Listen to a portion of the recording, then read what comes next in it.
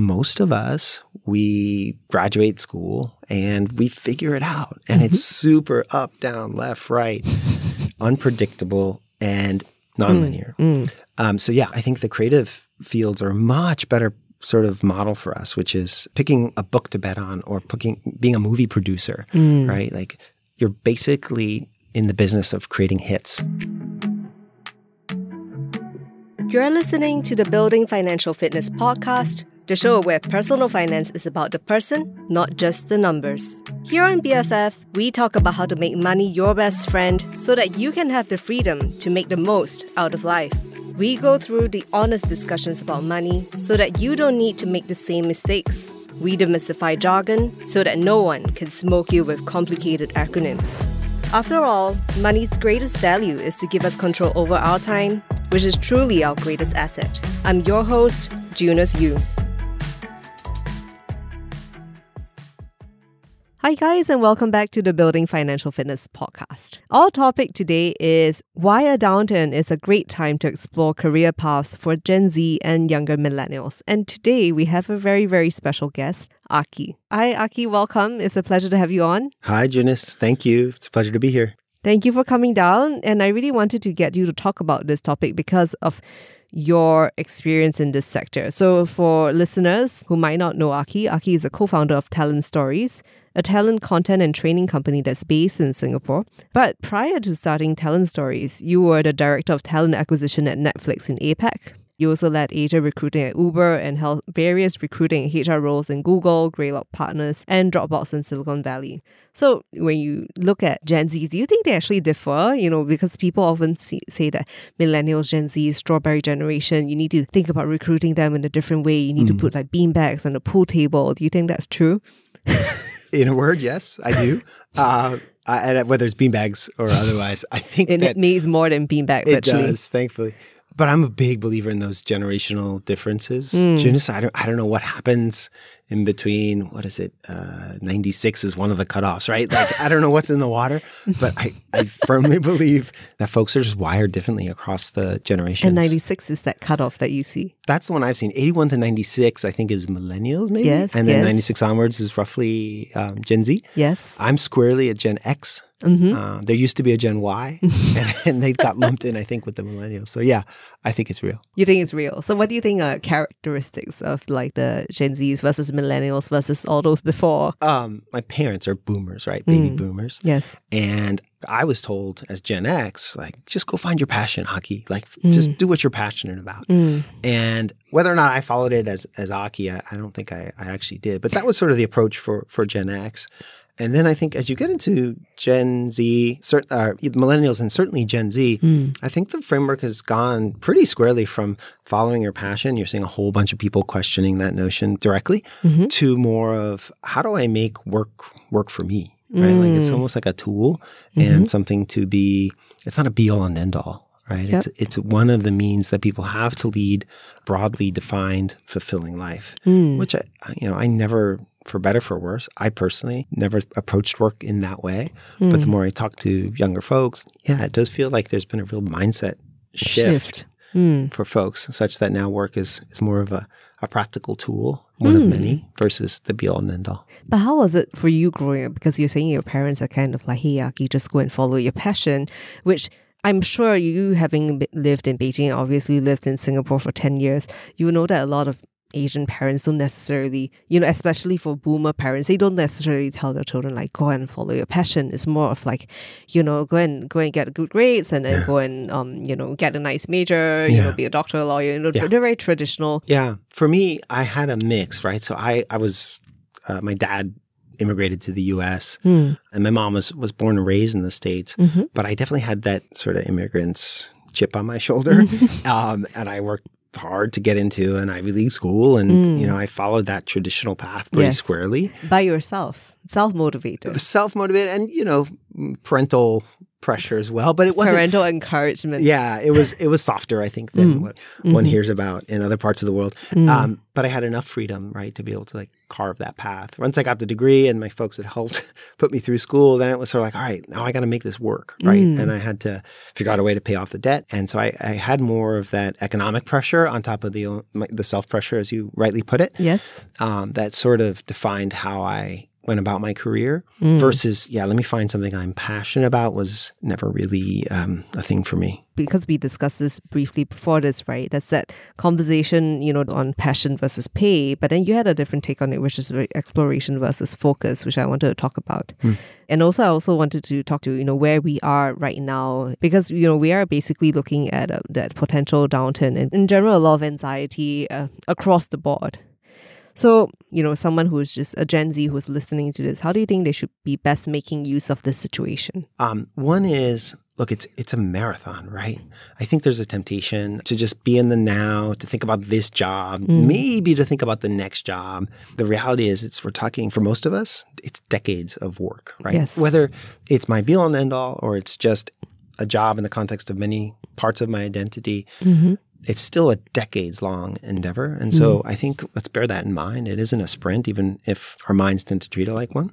The second is the right way to frame a career is not just long-term, but it's super unpredictable. You're really managing a portfolio of bets. That's how I've come to look at my own career, is we're constantly making wagers, mostly with our time, but also with our physical presence, with our effort, right? Yes. And we're hoping that that career bet pays off, whether that's financially, whether that's skills, whether that's learning, great boss. It's different for different folks. And generationally, it could be that my bet is that this job is going to allow me enough flexibility to do other things. It's still a bet, right? Yes. I love that you say that, because there was another guest that I had that echoed the same thought, right? Because I guess the fallacy is a lot of us are brought up the notion that your career is sort of a linear one where you kind of say, okay, there's this progression, and then if you enter a certain industry, you kind of like work your way up the ranks to partner or something, and that's your life. But then he had a really, I guess, mature approach because, when you're young, try as many things as possible. Time is cheap.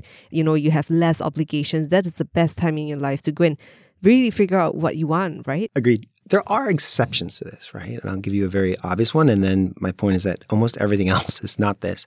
If you want to become a doctor, it is a very defined, very rote, very linear path, right? You take a bunch of pre-med courses, you slog through organic chemistry, you take the MCATs to get into medical school, residency, internship, etc., right? It's hard, but it's known. It's very predictable. Yes. Most of us, we graduate school and we figure it out. And it's super up, down, left, right, unpredictable and nonlinear. So I think the creative fields are a much better sort of model for us, which is picking a book to bet on or being a movie producer, right? Like you're basically in the business of creating hits. Yes. Right? And the question is, how do you get to that first hit, by the way? That first win is massive. Yes. And then how do you repeat that? Right? Yes. That's the business I'm in, is trying to understand my own career, my own twists and turns to be able to say, when things went well, what actually happened in retrospect? Let's go to your career. I mean, we didn't talk about this, but then do you think it was linear, or do you think it was like making a lot of bets? And were you like proactively trying to like push the boundaries to do what made you uncomfortable, as long as it's something that you haven't done before? Yeah, the latter for sure. I was an intern at JP Morgan in New York. I did another internship in Beijing for Ford Motor Company. My first job out of college was at a software company in Austin, Texas. It was a startup. And so by the time I got to my second year post-graduation, including internships, I had tried multiple industries, multiple functions, multiple roles. In retrospect, though, it was the best thing ever because I was experimenting and I was learning. I was becoming aware of what it was. I was trying different things, different bosses, different contexts. And I was subconsciously, by the way, I was crossing stuff off the list, left, right, and center, Junice, and thinking such that when I finally stumbled, and it was a stumbled, into something that I was good at, then I went deep. And that's where I think you get the outsized return. How long did it take for you to do that? Because you were doing that exploration quite intensely, I guess, above average. That was from 98 to 2004, call it. So within 6 years, right? Wildly different context, wildly different problems to be solved, call it. And so that was a period of about 6 years, such that 2005, I got a call from Google about my resume, and it was about a recruiting role. And that was the moment, right? That was the first win, right? Where I'd done all these random, small, seemingly meaningless things. They all led very squarely to that phone call from Google. How did that happen? And, how much were you doing? How much were you involved in like recruiting in your various roles? Yeah. So one of the roles only was I was straight up headhunting for an agency for about 2.5 years. So I had I'd studied abroad and spoke decent Mandarin. I spoke Spanish because I'd spent a year in Guatemala City. Then after some travel, I basically got on my alumni network thing. You log in, and I wrote the dorkiest. You should see it. I still have the email. It's like, "Dear Mrs. So-and-so, my name is such and such. I'm writing to you because," it's so formal. And this woman we connected well. Like she worked in HR at Yahoo. She said, "Sure, I'll take your resume afterwards and spread it around." And she sent it to a friend who had just joined Google. So that's why the phone call came. And then this guy called me up. He's now a dear friend. He attended my wedding. He was a recruiter, and he said, "I recruit recruiters for international recruiting. And there's this Asia Pacific, Latin America recruiting team that needs a recruiter. And it looks like you speak Spanish and Mandarin." And I was like, basically like, when can I start? And you only can connect the dots back. In retrospect, 100%, right? The year in Guatemala, the HR internship in Beijing, the recruiting experience at the agency, it all came together in ways I certainly couldn't have predicted. But I was able to get the job, and I was able to do well in it because I'd explored. That's really my belief, right? I'd solved so many disparate, different types of problems in so many different contexts. Yes, in different roles. In different industries, different bosses, like you rightly said. Yeah. I think it is important. Yeah, but the story after that is I found a niche I really liked, but I still explored the heck out of it. And that exploration within talent has allowed me to be more successful than someone who went straight and narrow and just stayed a recruiter, quote unquote. I did recruiting programs, which is more marketing. I recruited for a venture capital firm. I recruited for startups. I recruited for more established companies. I did it in the US. I got to do it overseas. I did it for engineering functions. I did it for sales functions. And then you take on a team, and it's like this whole other job, right? You're leading recruiters. So I think as much as I went deep, I also continued to explore, right? Or like range. Yeah. If it's okay, I'll bring up this notion of divergence and convergence, right? I think please. It comes from creative problem solving. And a career is a creative problem to be solved. It's a long-term one. Yes. Super unpredictable. And so taking a framework from the world of creative problem solving and applying it to your career, in my mind, makes a ton of sense, which is you start off, you've got different ideas, different things you want to say and explore. And so you're very playful. You're dabbling. You're fundamentally exploratory, right? At some point, though, you've got to finish the paper, call it, right? You have to say something concrete. Yep. And so you go from this broad accordion open. You whittle it down. It's like, here is what I am trying to say, and now I'm trying to say it as best as I can. That's concentration. That's convergence, right?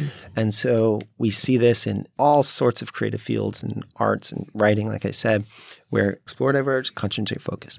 But I guess, it could be possible that people in the creative industry, they could just spend the whole time exploring and not doing the latter part of whittling down to what is the essence of what you're trying to do. Totally.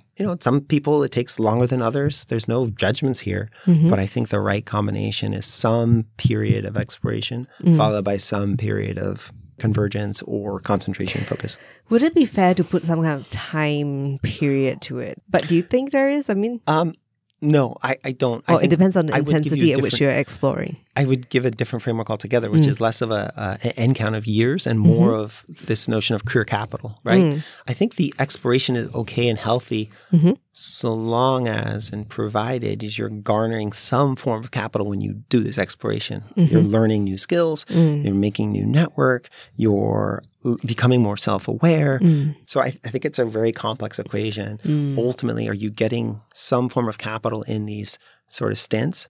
So, I mean, you mentioned the word career capital quite a lot, right? But then let's define it for, let's say, people who are, just entering the workforce. How should they be defining career capital? Because like you said, it could be several things. Yeah. you sort of hit on the notion of compounding, right? And you earn early and you let the money work for you. Career capital compounds too, right? And I say that less in terms of when you garner it, but more in terms of your network is a form of career capital. And the better you become at networking, that's a skill. Yes. But more you do it and do it well, that network compounds over time. You're absolutely right, because relationships need to be built. It's one thing to know of a person or they even know you, but then if something needs to be done, it might not necessarily happen, right? That relationship needs to be built. So I absolutely agree with you on that. Career capital in terms of relationships is very key. It's huge, and it does compound. It does. In outsized ways. Other forms of career capital, skills, right? Whether hard skills, soft skills, coding, languages, they're all forms of career capital. For me, one of the most important forms, especially early on, is self-awareness, right? I mentioned before, what do I do? What am I good at? And what's needed? That sort of Venn diagram. Yes. So self-awareness, skills, experiences, places, contexts, different types of people. Those are all forms of career capital that you want to build up, and let compound. I think this is a good time to talk about good times versus bad times, right? Because now, as we started off, we talked about the recessionary period and, the general state of anxiety. But how can people who are entering the workforce make the best use of it? I remember backpacking at one point and meeting this Swiss couple. Anyway, his point was, Aki, what you should do whenever there's a downturn is travel. He said, because one, you'll have great experiences. It'll just, proverbially expand your mind. Two, when you get back, you'll have the best stories. And stories, by the way, are a form of career capital, right? And is that why you named it? Is why you named it Telling Stories? Oh, it's not a coincidence, for sure. And so his point was, every time I came back from a downturn and all these other kind of straight and narrow folks had like banged their heads against walls and had gone to B school or whatever, I always had the coolest stories and I always got the best jobs. And then I would ride it on the upswing. And I remember thinking, that kind of makes sense. It wasn't even a downturn. So it's a better investment to invest in travel than B school. All things equal, I have to agree. But no, the point is there are relatively good times in which I think to explore and to diverge, and there are relatively good times to converge. Your career time becomes relatively cheap in a downturn, whereas earning financial capital becomes harder to do, harder to find a job, harder to find a high-paying job, harder to get those raises, right? So in general, whether it's going to school, which is something you've done, whether it's travel, whether it's volunteering, which is something I did, even if you're totally happy, in 2008, 2009, when that downturn hit, I was at Google and I wasn't going to let go of Google. It was a great company. I still enjoyed it. But I did an internal transfer and I went into HR out of a recruiting management role. And that was a fantastic time to do it. I got to learn. And then by the time the economy sort of fixed itself a cycle later, I was now this Google person with recruiting leadership, and HR experience, right? And then I got to deploy that in the upswing. Right? Yes. So diverge and explore when your time is cheap in the downturn, and then redeploy when the upswing happens. Get the great job, max out your earnings, right? And I think that's generally a decent rule of thumb to follow. Got it. So what is some tactical advice you can have for people who are just entering the workforce? I mean, we talked about exploring as much as possible, but then from a Singapore Gen Z kind of perspective.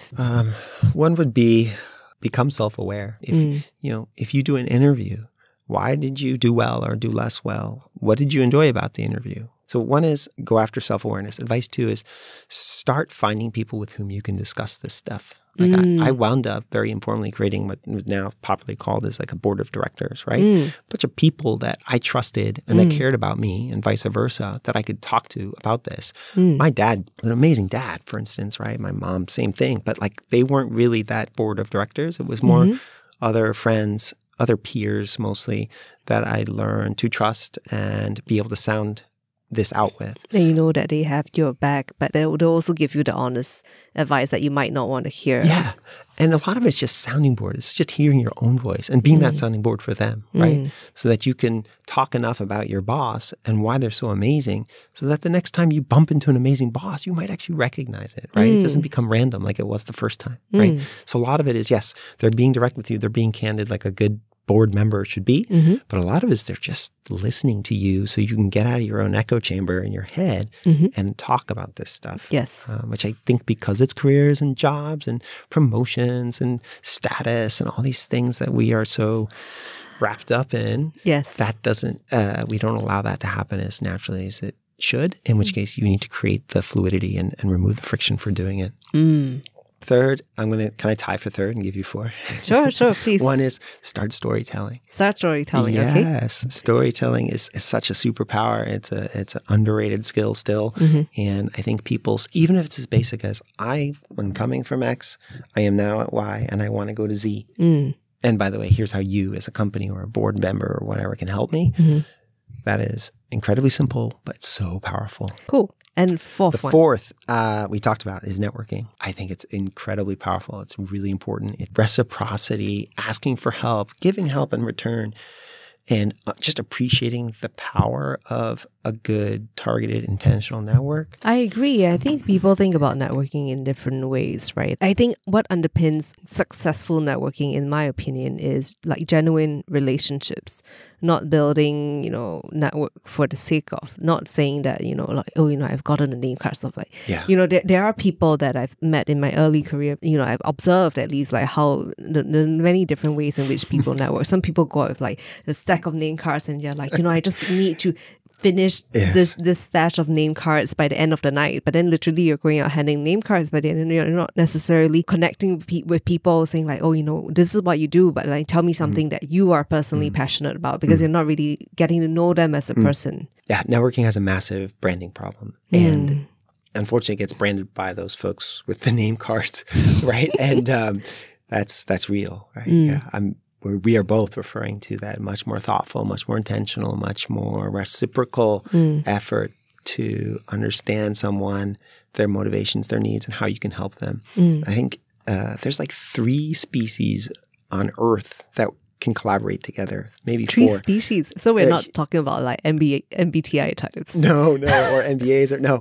Human beings, I believe ants, termites, and I think there might be one other. But basically, those with the feelers. Maybe. They're the only species out there that can do what we as humans can do, relevant to this show, which is help one another build and collaborate the way we do, right? That's what networking is. It's going beyond your immediate circle and finding other people with whom you can build, collaborate, learn, reciprocate, grow with in a way that is, for me, uniquely human. So yeah, spend time on that would be number 4. What would your advice be for people who are introverted? That's real. I'm lucky to be more, in this sense, to be more extroverted. I'm very introverted. Yeah, so it really saps a lot of energy out of me to be at a networking event, especially if I'm not connecting someone. I guess, the times when I enjoy networking is when I talk to someone, I connect with them and I know them at a deeper level and the person then becomes a friend. Agreed. Nothing drains me more than going to an event and just needing to be so on and processing all the signals. And it's absolutely draining. But it's all worth it when you click, right? And you find that person with whom there seems to be that mind meld, right? That makes it worth then getting to know them more and vice versa, right? It is, I think, all things equal, easier for an extrovert, but by no means easy. I also think it's gendered to the extent it's, it's all sorts of complex, I think, for a woman in ways that it's probably not for a man, right? And certainly. So it's not to suggest that it's easy at all. I think one trend I'm particularly excited about in light of that is younger folks tend to make more friends online, right? With not just because of COVID and the pandemic and the prevalence of Zoom, but this is a trend that predates that, got accelerated like many things in the pandemic.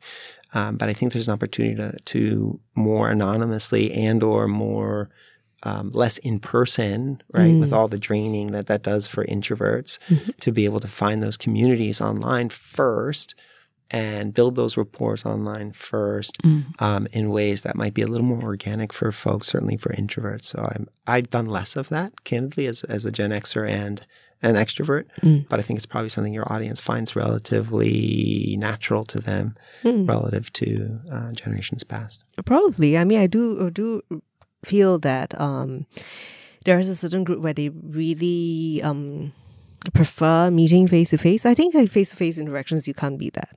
right? But then in terms of the first interactions, I do agree with you that the Gen Zs, you know, they are more accustomed to at least like online interactions before moving it offline.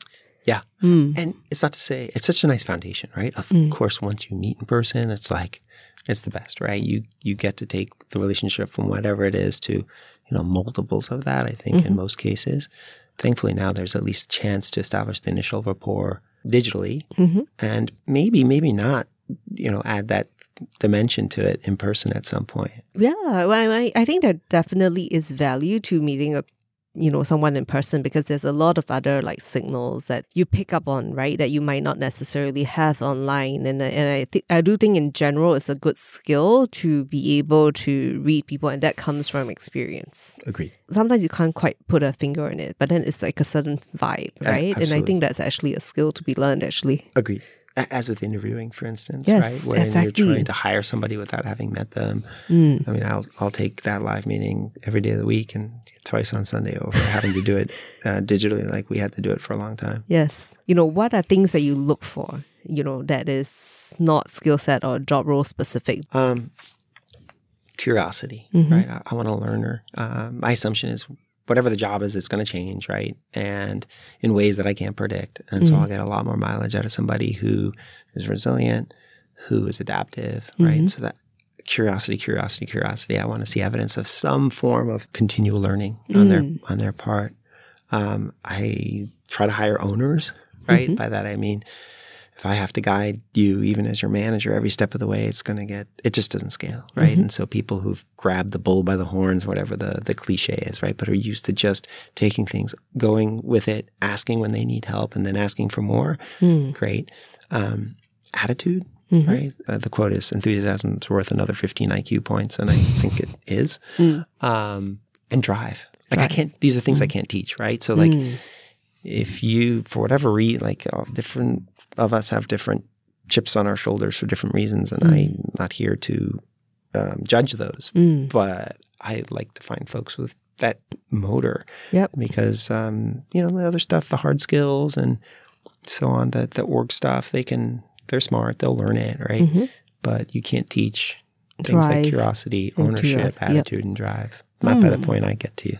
Yeah. Does it make a good acronym? I've tried. CODA, C-O-D-A. It's not super elegant. I'm working on it. If you come up with something, you let me know. I'll let you know. And tell us about the work that you do at Talent Stories. Yeah. So, today, for instance, I'm headed to a startup, and it's broadly team building. So it could be anything from hiring, storytelling. How do you talk about, what it is you do, why it's so exciting, and where you're headed in a way that can grab people's attention, right? In a competitive talent market.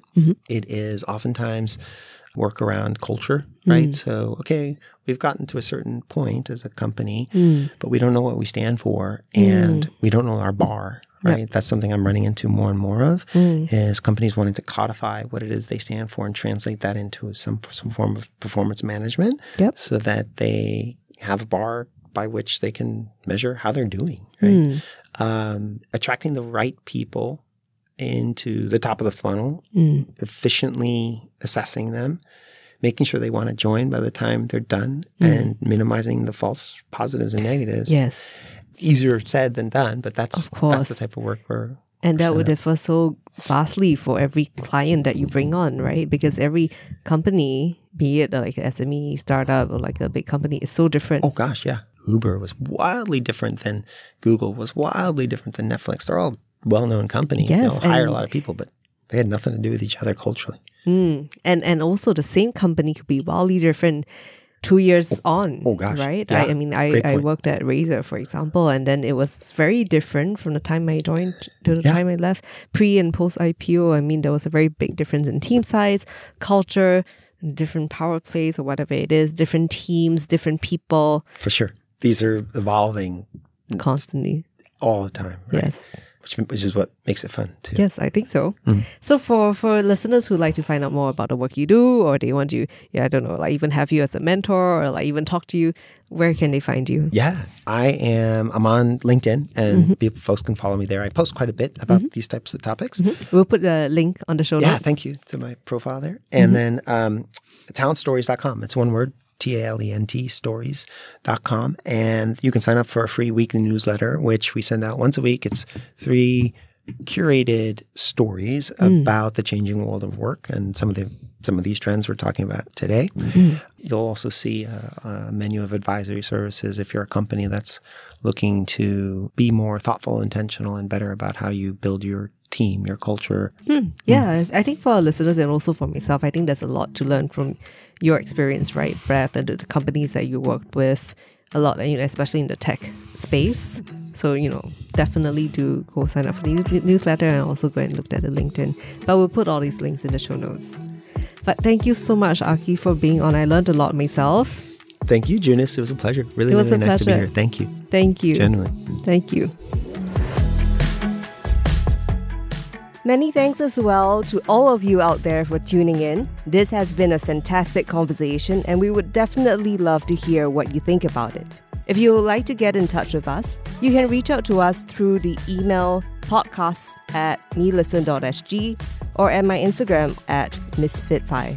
Aside from that, if you enjoy what you're listening to and want to hear more, please help to spread and grow the show by subscribing on Me Listen or Apple Podcasts, or by following on Spotify or wherever you listen to your podcasts. Finally, the Building Financial Fitness podcast is an original production from MediaCorp and recorded at Scape Live Studios, The Pod, powered by Audio-Technica and City Music.